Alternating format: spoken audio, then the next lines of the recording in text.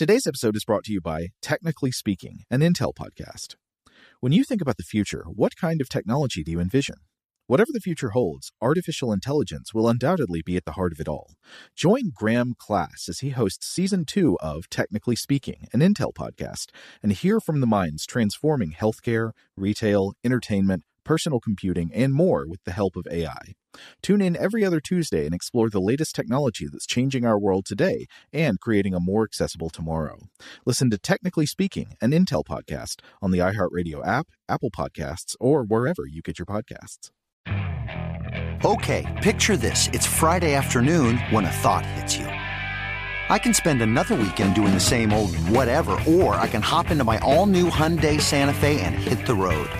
With available H-Track all-wheel drive and 3-row seating, my whole family can head deep into the wild. Conquer the weekend in the all-new Hyundai Santa Fe. Visit HyundaiUSA.com or call 562-314-4603 for more details. Hyundai, there's joy in every journey. Today's episode is brought to you by Visible. The future of wireless is here, and it's transparent. Switch to Visible, the wireless company that makes wireless visible. Get a one-line plan with unlimited 5G data powered by Verizon, just $25 a month, every month, taxes and fees included. No hidden fees, no surprises, no, really. What are you waiting for? Get with the times and switch to Visible at Visible.com. Monthly rate on the Visible plan for data management practices and additional terms, visit Visible.com. Top Thrill 2 is like no other course. 2 420-foot vertical speedways, 3 launches. All right, let's talk strategy. Copy that, driver. Go for maximum acceleration off the start. Roger that. You've got a short straightaway to push from 0 to 74 on the first vertical speedway. And what about the rollback? Rollback will set you up for an explosive reverse climb 420 feet in the sky so you reach 0 Gs in total weightlessness. 420 feet of straight-up speed. Let's get it. Top Thrill 2, the world's tallest and fastest triple-launch Stratocoaster. Get your tickets at cedarpoint.com.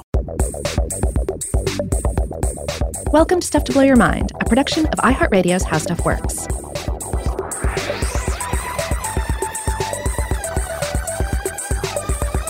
Hey, welcome to Stuff to Blow Your Mind. My name is Robert Lamb. And I'm Joe McCormick, and today I think we're bringing kind of a sequel episode, but a sequel to multiple prequels. What streams are coming together on this one? All right, well, for starters, we're following up on a previous episode we did about Quetzalcoatl. This was an episode that dealt with this deity of pre-Columbian Mesoamerican traditions, this plumed serpent being. And in that episode, we discussed the myths surrounding it, the tradition surrounding it, as well as its ties into paleontology with the prehistoric Quetzalcoatlus, which is named for this deity. Right. You know, just recently in town at the Fernbank Science Museum, they had an exhibit on pterosaurs. Of course, Quetzalcoatlus is, the greatest, yes. Yeah. Well, I think there may actually have been there was some dispute about this while I was there. There may be indications of a larger one. But yeah, the Quetzalcoatlus has long at least been understood to be the largest known of the pterosaurs. Yeah, so big that there have at times been competing theories as to whether it actually flew or if it just shambled around like this big walking winged creature and just scavenged from the seaside. But they had a full model and full cast of this creature there up in the air where you could compare your own puny, delicious body to this powerful predator that would have sorry to get sidetracked. The thing about those pterosaurs that's most terrifying is not what they look like when they're in flying posture, but how they walk. This is a thing that we've come to understand more over time because there used to be this debate about what exactly their locomotion would look like when they weren't in flight. Would they just crawl on vertical surfaces or something? But now we have a pretty good idea of how pterosaurs generally walked around on flat ground, and it just looks awful. It just looks like, this weird, jumbly, membranous robot. It's amazing. You should look it up. So that was a case where we had a later fossil find, and then they named the species after this Mesoamerican serpent god. But we didn't get into any actual fossil connections beyond that. In other episodes, though, we have discussed this idea of geomythology. We've devoted whole episodes to generally looking at some sort of mythological monster and saying, asking the obvious question, a question that people have been asking for quite a while, were these ideas of, be it dragons or cyclopses, whatever, but were they inspired by fossils that were discovered by ancient peoples? Yeah, was it pure imagination or was it based on something they'd seen? And if it was based on something they'd seen, was it, an exaggerated account of a live animal or maybe a misinterpretation of bones or fossils that had been made from the bones of long dead creatures? And it's not hard at all to see how, say, a dragon might be inspired by the skull of a dinosaur, especially like maybe a large theropod dinosaur. Imagine coming across that when you didn't know there was such a thing as dinosaurs. And there are many ways that the geological features of fossils can make them seem especially mystical and like they're some kind of monster with supernatural properties. A great example of this is given this was in our last discussion where we talked about the work of Adrienne Mayer, who's going to come up again in today's episode, and we'll brief you a bit more on who she is in a moment. But we talked about her book, The First Fossil Hunters, Paleontology in Greek and Roman Times, and one of the examples she talks about in that book that I remember standing out in my head was this interesting example that in some regions, calcite and selenite crystals form inside fossilized bones, which could have been connected to tales of gemstones within dragons' heads. Ooh. So let's talk about Adrienne Mayer. So born in 1946, still active in the world today, Stanford University historian of ancient science and a classical folklorist who specializes in geomythology. Yeah. And she's written several books of interest, including a 2018 book on gods and robots in mythology. Yeah, all about Talos. Yeah. Not all about Talos, but Talos features he's big. in there, yeah. But you also probably remember us discussing her 2000 book, The First Fossil Hunters, Paleontology in Greek and Roman Times, which deals with these very questions. Yeah. In the ancient Greeks in depicting and imagining these various creatures, were they commenting on fossil finds? Yeah, and in that episode we talked about a bunch of examples put forth by Mayer where discovery of fossils by ancient peoples could have given rise to legends of mythical beasts. We just talked about the dragon example, but a few others like the idea that legends of the fearsome griffin, the jealous gold-hoarding creature with a lion's body and the wings, that creature of the Gobi Desert could have been inspired by the discovery of Protoceratops fossils, though we also discussed arguments against this connection. Another one that was very popular was the idea that tales of the Cyclops could have been inspired by elephant skulls, which of course have this large single hollow or socket in the center that could easily be mistaken for a giant single eye socket in the middle of the face, though it actually is the nasal cavity that connects to the trunk. But she also turned her attention to the world of the plumed serpent in her 2005 book, Fossil Legends of the First Americans. Yeah. So in this, she points out that pre-Columbian Aztec codices and Inca traditions describe the remains or seem, in her estimation, to describe the remains of mammoths and other creatures from the past, including giant birds. And, of course, this is where we come back to Quetzalcoatl, because Quetzalcoatl, again, is generally depicted as this great serpent with feathers, this reptilian being that is also bird-like. And it's really kind of surprising looking back on it that we didn't actually explore this avenue because it makes so much sense, right? Like you're talking about this amorphous idea, and generally all ideas in mythology over the landscape of time are amorphous. They shift this way and that. But essentially, this sounds like it could line up rather well with pterosaur remains or even the remains of non-flying dinosaurs, any kind of a sauropod. You could latch onto any of these, any evidence of some sort of great creature, and lo and behold, here is the evidence of Quetzalcoatl. Yes, though the link between fossils and the possible inspiration mention of a plumed serpent being like Quetzalcoatl is not the only, say, Mesoamerican or South American example where we have a pretty good idea that bones of large creatures could have inspired belief in supernatural beings. A big example that comes in with Mesoamerican and South American mythology is the belief in giants. Yes, and there's an interesting history there, and one that Mayer spends a lot of time with.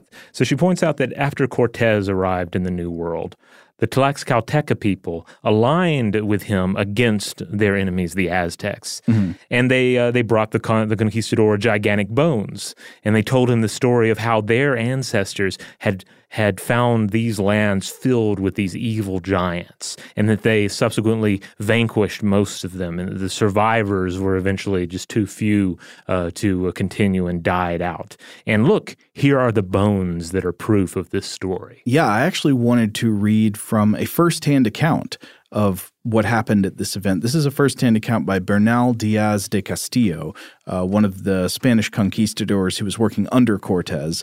Now, keep in mind, anything we read here is just Castillo's version of the story written many years after the fact, and it's very possible he's not remembering everything accurately or not understanding or reporting correctly, but this first-hand account is what we have here. So he's speaking to some of the Tlaxcalteca people, and he's asking them, quote, how it was that they came to inhabit that land, and from what direction had they come, and how was it that they differed so much from and were so hostile to the Mexicans, as he's referring to the Aztecs, seeing that their countries were so close to one another. Quote, they said that their ancestors had told them that in times past there had lived among them men and women of giant size with huge bones, and because they were very bad people of evil manners, that they had fought with them and killed them, and those of them who had remained died off. So that we could see how huge and tall these people had been, they brought us a leg bone of one of them, which was very thick and the height of a man of ordinary stature, and that was the bone from the hip to the knee. I measured myself against it, and it was as tall as I am, although I am of fair size. I wonder if he's getting a little defensive there. I'm not that short. They brought other bones, they brought other pieces of bones like the first, but they were already eaten away and destroyed by the soil. We were all amazed at seeing those bones and felt sure that there must have been giants in this country, and our Captain Cortez said to us that it would be well to send that great bone to Castile so that His Majesty might see it. So we sent it with the first of our agents who went there. So I'd love to know what happened with that bone, but apparently that's a sad mystery that doesn't turn out well. Yeah, Mayer writes that she tried to track it down and couldn't quite find it. But she points out that this myth and this account of the myth, it does reveal, an understanding of several things. It reveals an understanding of extinction, for example. Right. That a sufficiently reduced population is doomed. Yeah. That it's just not going to bounce back. So they didn't have to kill all of the giants. If they just reduced the population enough, the giants died out naturally. Yeah.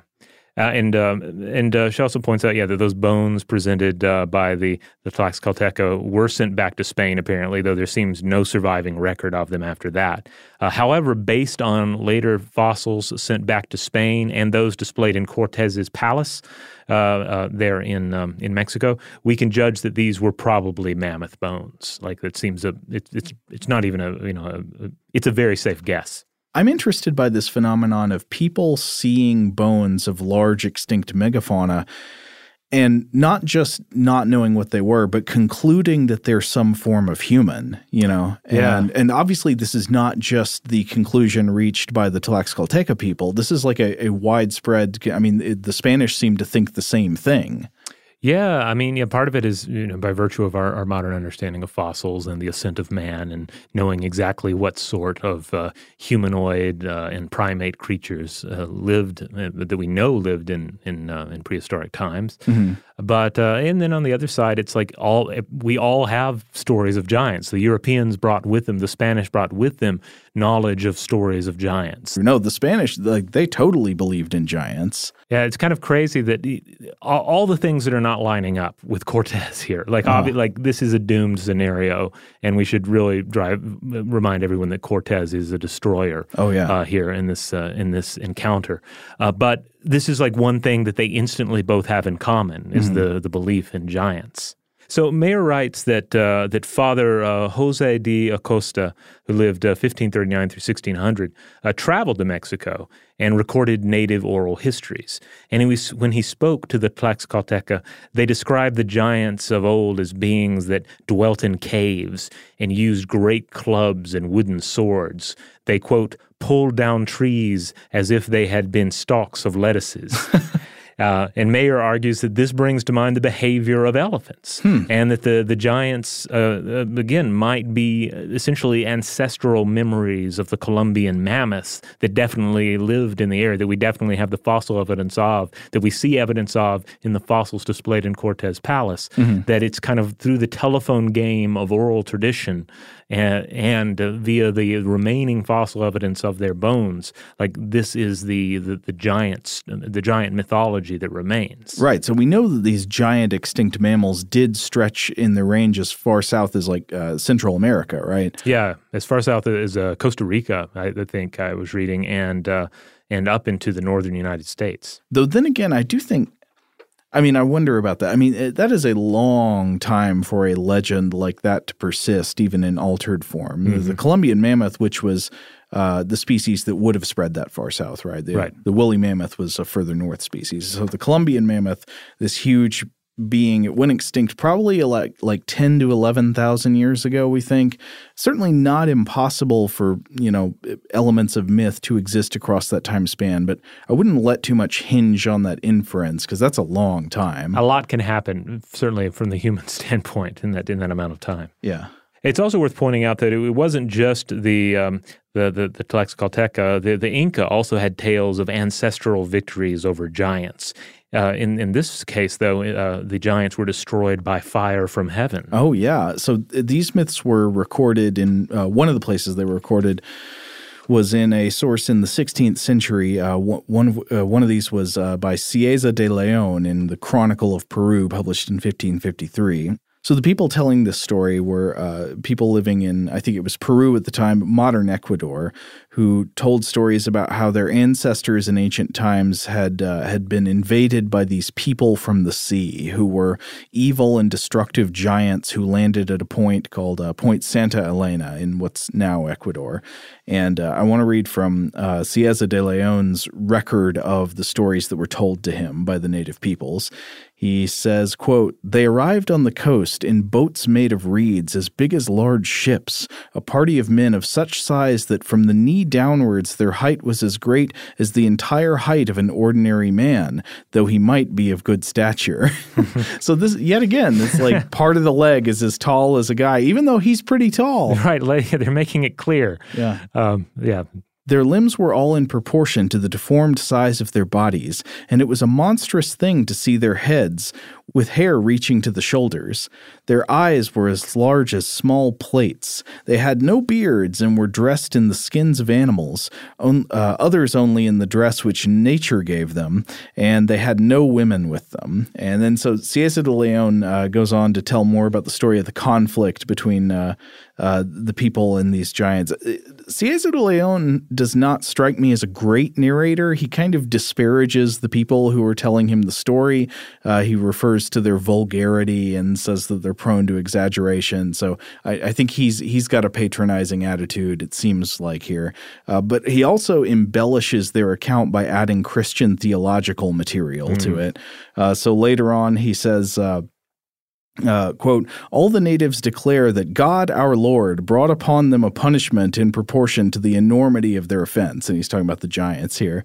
"A fearful and terrible fire came down from heaven with a great noise, out of the midst of which there issued a shining angel with a glittering sword, with which at one blow they were all killed, and the fire consumed them. There only remained a few bones and skulls, which God allowed to remain without being consumed by the fire as a memorial of this punishment."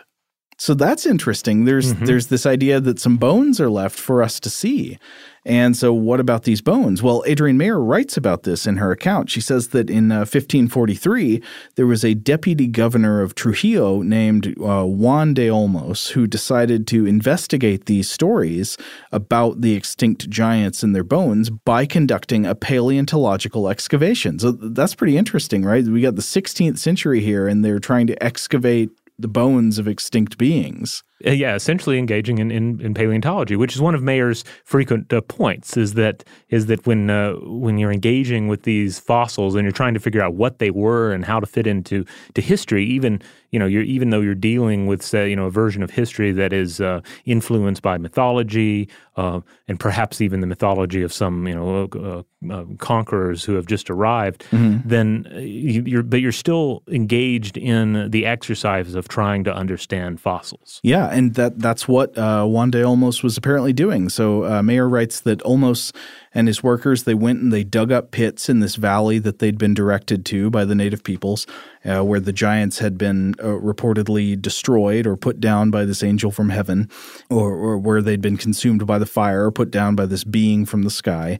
And then they apparently found some things. They found skulls that seemed to look sort of human. And remember, again, the comparison between like the idea of the Cyclops and the giant elephant skulls. Yeah, like it is, unlike so many large herbivore skulls, the elephant skull does not look it's not a long skull. It is not like the skull of a deer or even like a hippo or something. It does seem to have like the vertical alignment of a primate skull.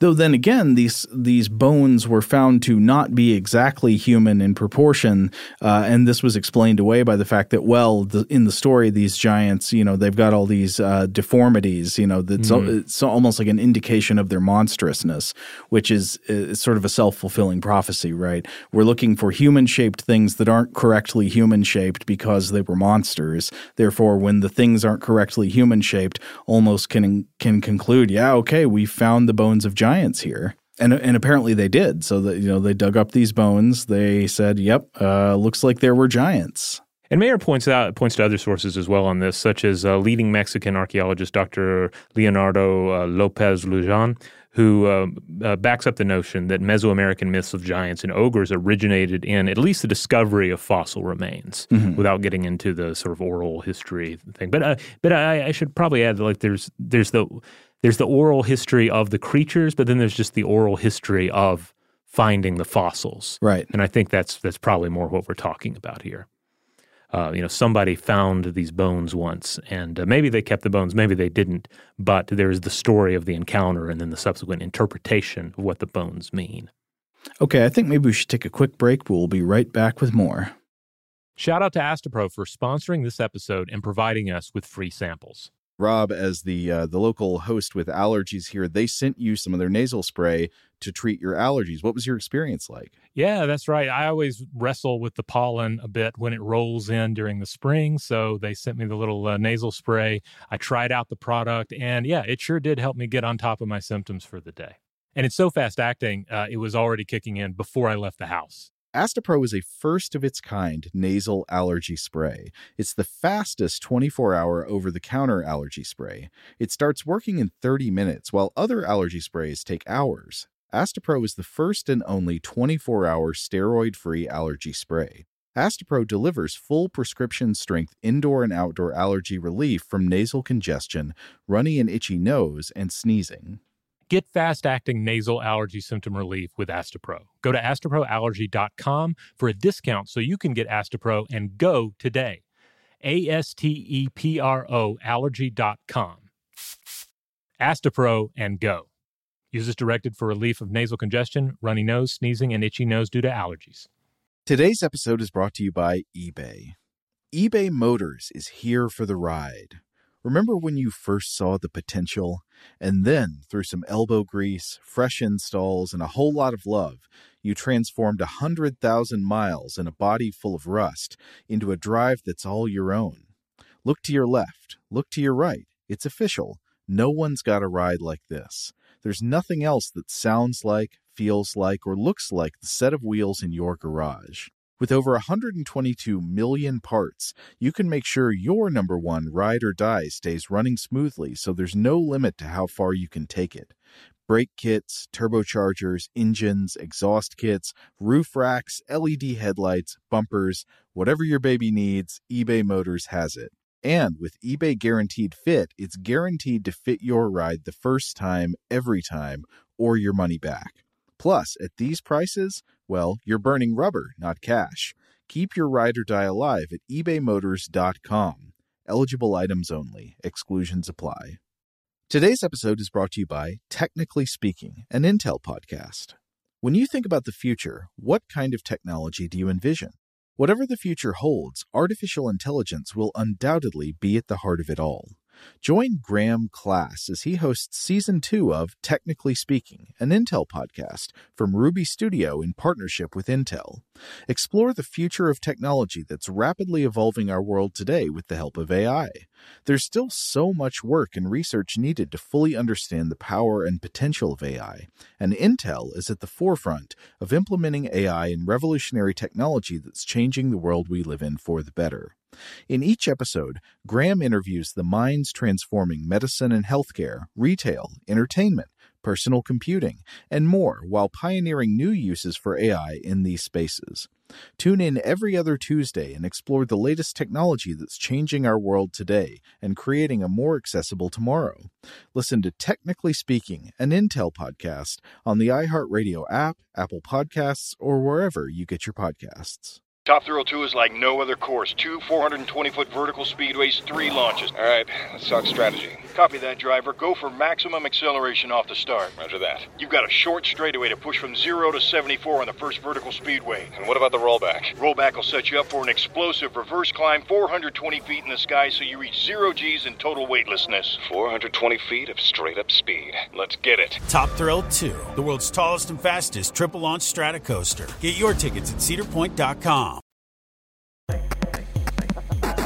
All right, we're back. So, I want to drive home that, we're talking about Quetzalcoatl and some of these other traditions. There's a lot we don't know about these cultures. Again, Cortez and those who came after him, they were a destroying force. They were conquerors. They brought with them death and disease and in often cases like a willingness, like an intent to destroy the culture of the people that they subjugated. Yeah, and did that in many cases through literally destroying written records. Right. So, there luckily some things survived, but so much was destroyed. We're talking about the Mesoamerican world initially like 700 years ago, and yet, as is often pointed out, in case was pointed out by University of New Mexico's Professor David M. Johnson, that we know more about Athens, Greece of 2,000 years ago, or we know more about Hebraic traditions of 3,000 years ago than we know about Mesoamerica 700 years ago. Because mainly of the destruction of the conquistadors. Yeah, the destruction that they wrought on the cultures, the destruction of codices that the Aztecs and the Maya kept. And on top of this, the hieroglyphic-style books of the Aztecs, that were there to aid in the memorization of oral literature. So, you're destroying it on both ends. If you're destroying the culture that retains the oral tradition, but then you're also destroying the books that enabled it to begin with. So it's often a taxing exercise to try and reassemble, what some of these stories and traditions actually were. But Quetzalcoatl, as we discussed in our previous episode, they're basically like two major different sagas of it or him. They're sort of the more primal myths and then the more humanoid myths. Yeah, that was the distinction I remembered. Sort of like the celestial Quetzalcoatl, like the creator being, and then there's like the human version or the human embodiment. Right. And ultimately, I think that's something that ended up lining up a lot with sort of Christian traditions, the idea of there being sort of a part one that's very cosmic and a little harder to grasp, and then a second part that's a little more human in its telling. Yeah. But in both of these— more like a hero legend. Yeah, exactly. In both of these cases, though, it's really important to drive home that Quetzalcoatl was not like a bloodthirsty god. I think sometimes there is this tendency to someone says Aztec god, then you're going to instantly think about blood sacrifices or something like that. Because of Q, the winged serpent in the movie, maybe. Right, yeah, you're going to think of that. But Quetzalcoatl was, by all the accounts we were looking at, this was a benign, benevolent even entity. This was a divine being that represented peace and not bloody warfare or anything of the sort. So I just want to drive that home before we continue here. And you're probably wondering, again, okay, you're talking about giants, you're talking about elephants, but what about Quetzalcoatl? What does Mayer write about the winged serpent? And she does mention him. She writes that in the Florentine Codex, which is a 16th century ethnographic research study in Mesoamerica conducted by a Spanish friar, that the human Quetzalcoatl was said to stop to rest with his followers on a journey at a place that was considered holy because, quote, the marks which Quetzalcoatl left upon the stone with his hands when he rested there, when he sat down, and he supported himself on the rock by his hands, they sank deeply, as if in mud did the palms of his hands sink down. Likewise his buttocks, as they touched the rock, sank deeply. Wow. And holy buttock marks. Yeah, of the winged serpent. And the place was known as Temecpalco, the impression of the hands. So we ultimately have no current knowledge or evidence of this place, no further descriptions or illustrations even in this codex. But Mayer suspects they might have been, quote, a genuine track site, track site being where we have the fossilized tracks of creatures, a genuine track site of some extinct creature, or else there were carvings that resembled fossilized prints, perhaps made to illustrate or commemorate an episode in the Quetzalcoatl epic. And I think the implication is in that case, it could be something, if it was artificial, if it was man-made, it could have been inspired by actual fossilized tracks that had been discovered. Or she doesn't mention this, but I could imagine it could be a combination of the two, like the actual fossils that were then embellished by humans that are interpreting it as being part of a divine story. Mm-hmm. She also points out that in terms of extinction, the Aztecs believed that there were 4 previous ages that were destroyed by cataclysm, and that survivors of these ages, monsters and giants, were sometimes encountered, in subsequent ages. And Quetzalcoatl is said to have been created, said to have created the bones of 5th age humans by mixing blood with the ground bones of our 4th age ancestors. So, there's already an emphasis on bones here, and Mayer thinks it's suggestive of bone grinding medicinal practices seen elsewhere among Native American peoples. But she also stresses that she found nothing in the Spanish accounts of Mesoamerican peoples regarding bone grinding practices. However, she does point to a 20th century practice in the village of Charcas on the northern border of the old Aztec Empire. Famed for its mines, the villagers collected large fossil bones known as the, I apologize for my Spanish here, huesos de espanto, the bones of fear. These would have been the bones of the old giant and the old giants that are now on the earth. And the ground powder was used in a potion to calm anxiety and fear. Wow. And she points out that this actually lines up with the use of ground dragon bones in Chinese traditional medicine and in the treatment of fossils by European apothecaries. Who would maybe, of course, I think we've discussed on Stuff to Blow Your Mind before about the use of mummified remains by apothecaries, but also fossil bones as well. Yeah, mummy paste. Wait a minute. In the Chinese traditional medicine, what are the ground dragon bones? What bones end up becoming supposedly dragon bones? Ooh, I'm not sure on that actually. But it does bring to mind that we're perhaps talking about fossils here. Yeah. That we'll have to do a part 3 where we talk about the use of fossils in Chinese traditional medicine and Chinese folklore. I'm offhand, I don't know for sure if Mayer has written about Chinese traditions exclusively in any book, or perhaps that's an upcoming book. All right, well, let's take one more break. When we come back, we will continue to discuss geomythology and Quetzalcoatl. Today's episode is brought to you by eBay. eBay Motors is here for the ride. Remember when you first saw the potential? And then, through some elbow grease, fresh installs, and a whole lot of love, you transformed 100,000 miles and a body full of rust into a drive that's all your own. Look to your left. Look to your right. It's official. No one's got a ride like this. There's nothing else that sounds like, feels like, or looks like the set of wheels in your garage. With over 122 million parts, you can make sure your number one ride or die stays running smoothly, so there's no limit to how far you can take it. Brake kits, turbochargers, engines, exhaust kits, roof racks, LED headlights, bumpers, whatever your baby needs, eBay Motors has it. And with eBay Guaranteed Fit, it's guaranteed to fit your ride the first time, every time, or your money back.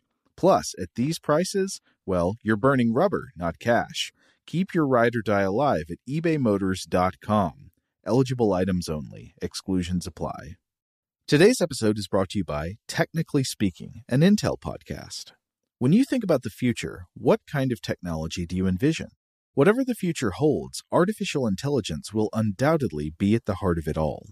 Join Graham Class as he hosts Season 2 of Technically Speaking, an Intel podcast from Ruby Studio in partnership with Intel. Explore the future of technology that's rapidly evolving our world today with the help of AI. There's still so much work and research needed to fully understand the power and potential of AI, and Intel is at the forefront of implementing AI in revolutionary technology that's changing the world we live in for the better. In each episode, Graham interviews the minds transforming medicine and healthcare, retail, entertainment, personal computing, and more while pioneering new uses for AI in these spaces. Tune in every other Tuesday and explore the latest technology that's changing our world today and creating a more accessible tomorrow. Listen to Technically Speaking, an Intel podcast on the iHeartRadio app, Apple Podcasts, or wherever you get your podcasts. Rev up your thrills this summer at Cedar Point on the all-new Top Thrill 2. Drive the sky on the world's tallest and fastest triple-launch vertical speedway. And now, for a limited time, get more Cedar Point fun for less with our limited-time bundle for just $49.99. Get admission, parking, and all-day drinks for one low price. But you better hurry, because this bundle won't last long. Save now at cedarpoint.com. Okay, picture this. It's Friday afternoon when a thought hits you. I can waste another weekend doing the same old whatever, or I can conquer it. I can hop into my all-new Hyundai Santa Fe and hit the road. Any road. The steeper, the better. Because my all-new Santa Fe is available with H-Track all-wheel drive, so I can hit the trail without a worry in the world. Heck, with 3 rows and best-in-class rear cargo space, I can pack the whole family in with all our gear. We've got available dual wireless charging for our phones, so we'll never lose touch with civilization, and we won't lose touch with the primordial power of Mother Earth. So which is it? Waste the weekend or do something a little more epic? And conquer it in the all-new Hyundai Santa Fe. Visit HyundaiUSA.com or call 562-314-4603 for more details. Hyundai, there's joy in every journey. All right, we're back. So last time we talked about Quetzalcoatl, we obviously made the connection to pterosaur species because of the giant pterosaur Quetzalcoatlus, which gets its name from this magnificent Mesoamerican god. So I wonder, could there actually be any connection between pterosaur fossils and the belief in a giant plumed serpent god? On one hand, I would tend to assume, I don't know about that, because pterosaurs are not really they're not really serpentine, are they? That's true.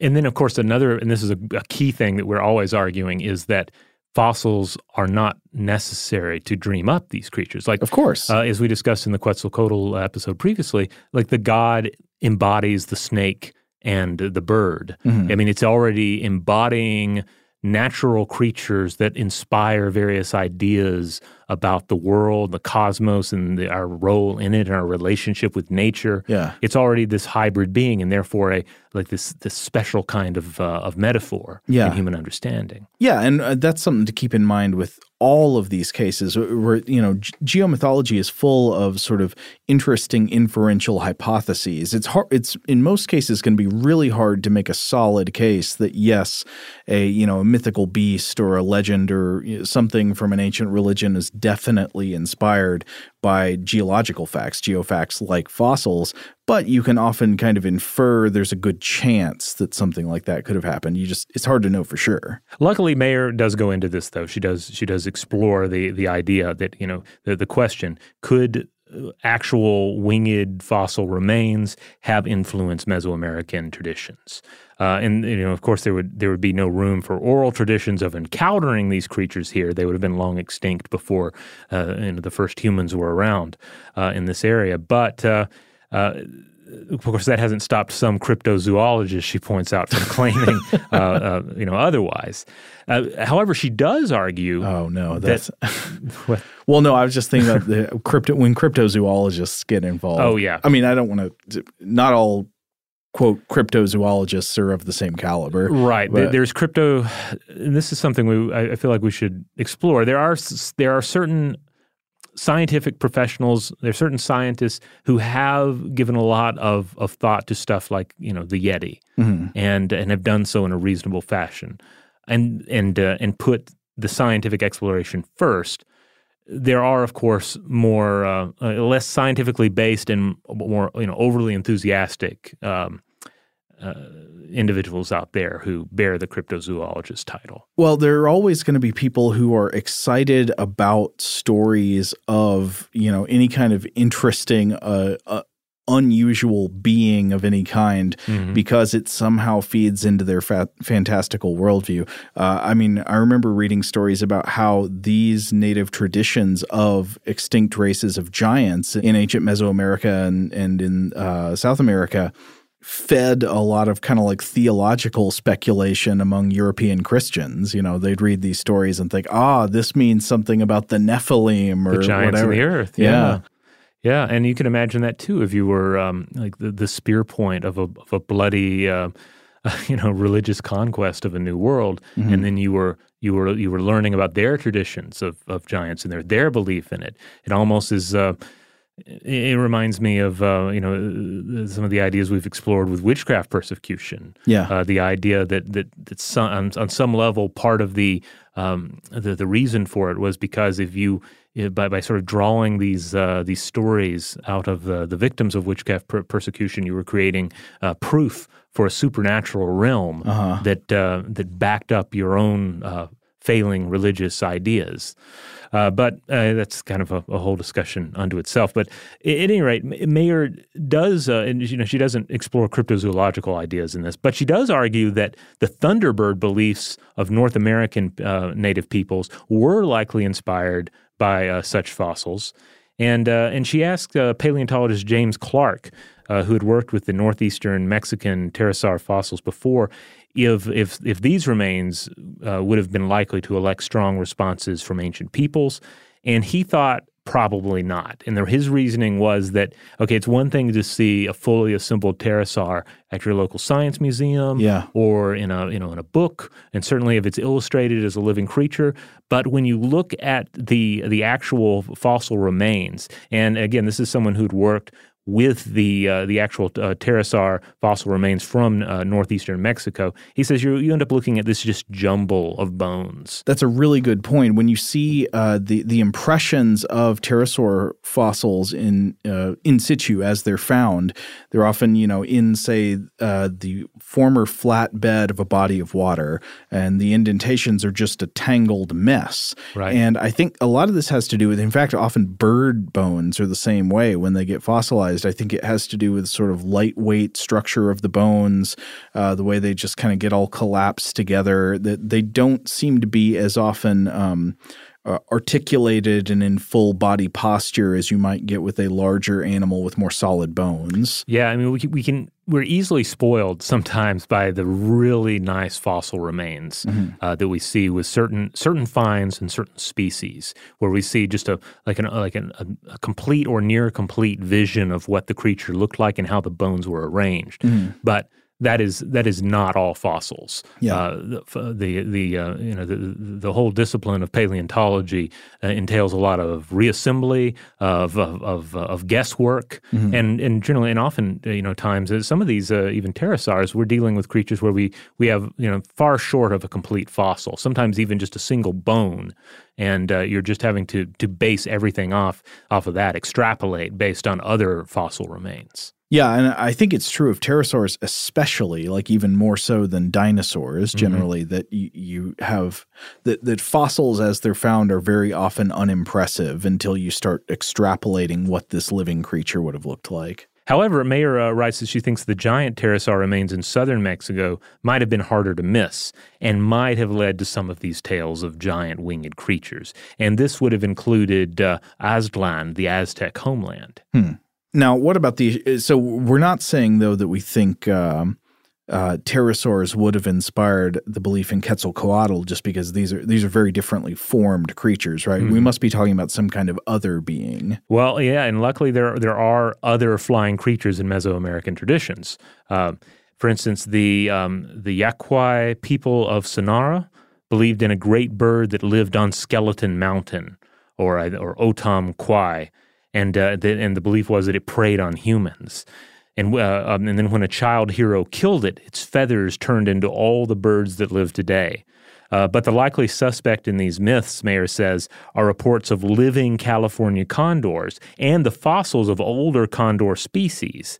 So, namely the giant raptors of the Ice Age. So these would have been more likely, if inspired by the bones of a creature or a living creature, would have been a real bird of prey rather than a pterosaur fossil. Right. And hopefully that makes more sense. Like just that, you're dealing with something, again, where there is the actual potential for an oral tradition to carry some word about it. And then you also have, on top of the fossilized condors, you have actual condors still in the world today that can be glimpsed and would have been glimpsed by some of these people we're discussing here. So if we're talking about direct fossil inspirations that could have possibly had something to do with Quetzalcoatl himself, what we're probably talking about is the alleged reports of the handprints and the butt prints, right? Right, which certainly feels more like fossil, like basically discovering fossil evidence of the thing that you already believe in, and maybe serving as a way to physically connect with your religion and with this deity. But not the thing that inspires it outright. I think that's the idea we come back to time and time again anytime we discuss geomythology. Like sometimes it's a fun exercise to look at, like, could this fossil remain have entirely inspired this entity? But in most cases it feels like there's a number of factors, and fossils are maybe just one of those factors. Yeah, and it's hard to know for sure. Yeah. I mean, it's one of those things where you're almost never going to have a case where it's clear that it was inspired by a fossil legend, though you might have a few. Yeah. Interesting. I was thinking about actually, I was. I'd say one of the best cases of the pretty clear inspirations are the ones where they bring out the bones, where people wherever they are on Earth just have bones on hand that they keep as relics and say, these are the bones of these creatures. The mammoths. Yeah, like the mammoth example that we discussed here is I think a wonderful example of actual geomythology. Yeah, like because that's what they said. They wasn't a situation where we're just later saying maybe they could have been inspired by these bones. Well, no, they brought the bones out. Yeah. The bones were part of their interpretation. Now, it is also possible that the myths actually predated the bones. I mean, you can't rule that out, That's but true. it seems like it's a very good candidate that since they have the bones and they have this belief that these are linked, there's a causation link here.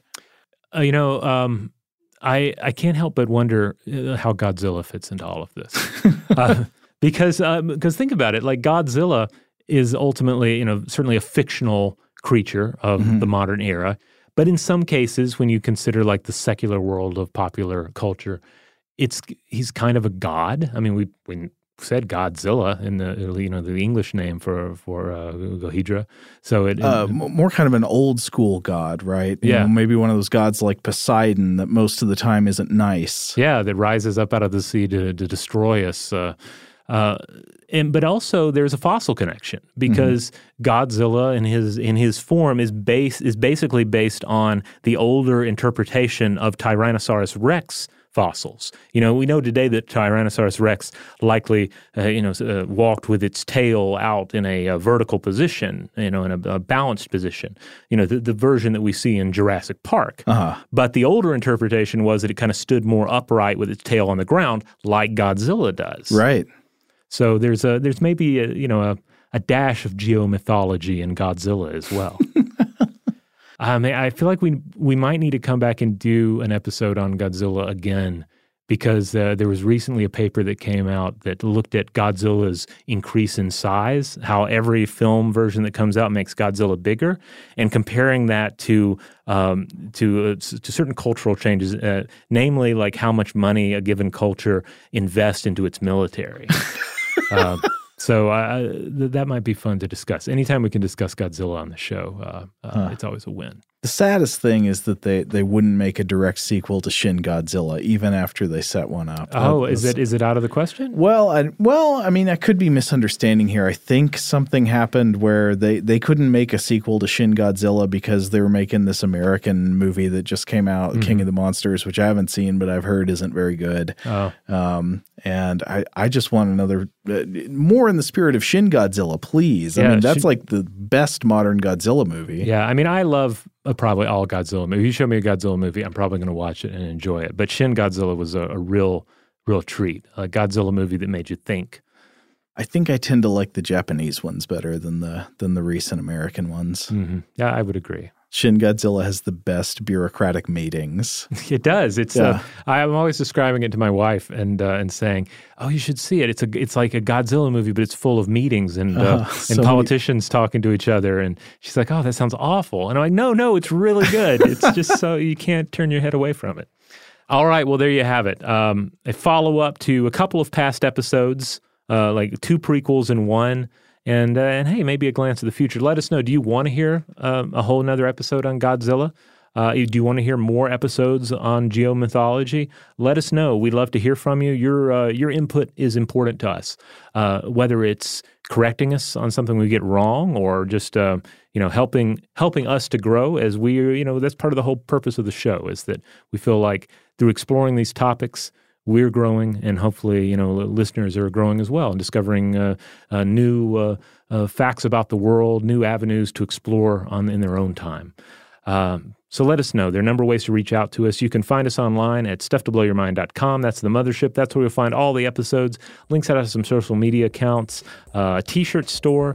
And as always, if you want to support the show, one of the best things you can do is to rate and review us wherever you have the power to do so. Make sure you have subscribed, and make sure you've subscribed to Invention, our show about techno history. It's a tremendous amount of fun. Each episode, a different invention, a discussion of what came before, how this invention changed things, and what came after it. Huge thanks, as always, to our excellent audio producer, Tari Harrison. If you would like to get in touch with us with feedback on this episode or any other, to suggest a topic for the future, or just to say hello, you can email us at contact@stufftoblowyourmind.com.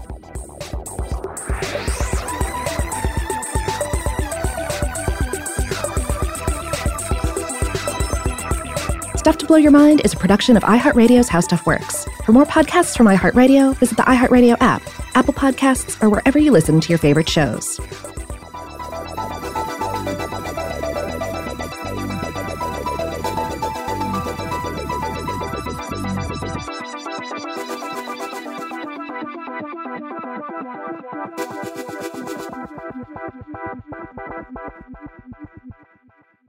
Today's episode is brought to you by Visible.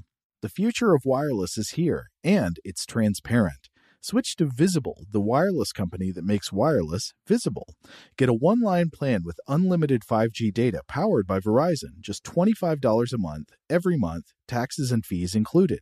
No hidden fees, no surprises, no, really. What are you waiting for? Get with the times and switch to Visible at Visible.com. Monthly rate on the Visible plan. For data management practices and additional terms, visit Visible.com. Okay, picture this. It's Friday afternoon when a thought hits you. I can spend another weekend doing the same old whatever, or I can hop into my all-new Hyundai Santa Fe and hit the road. With available H-Track all-wheel drive and 3-row seating, my whole family can head deep into the wild. Conquer the weekend in the all-new Hyundai Santa Fe. Visit HyundaiUSA.com or call 562-314-4603 for more details. Hyundai, there's joy in every journey. Rev up your thrills this summer at Cedar Point on the all-new Top Thrill 2. Drive the sky on the world's tallest and fastest triple-launch vertical speedway. And now, for a limited time, get more Cedar Point fun for less with our limited-time bundle for just $49.99. Get admission, parking, and all-day drinks for one low price. But you better hurry, because this bundle won't last long. Save now at cedarpoint.com. Xfinity has free premium networks for everyone this month, no matter what kind of entertainment you love. Addicted to true crime? Catch killer cases and more spine-tingling shows on A&E Crime Central. Crave adventure? Explore Asian action movies on Hi-YAH. Searching for something extreme? Check out skating, snowboarding, and more on Fuel TV Plus, the global home of action sports. And find crowd-pleasing bops on iHeartRadio's Hit Nation playlist. There's new free shows and movies to love every week. Say free this week in your Xfinity voice remote.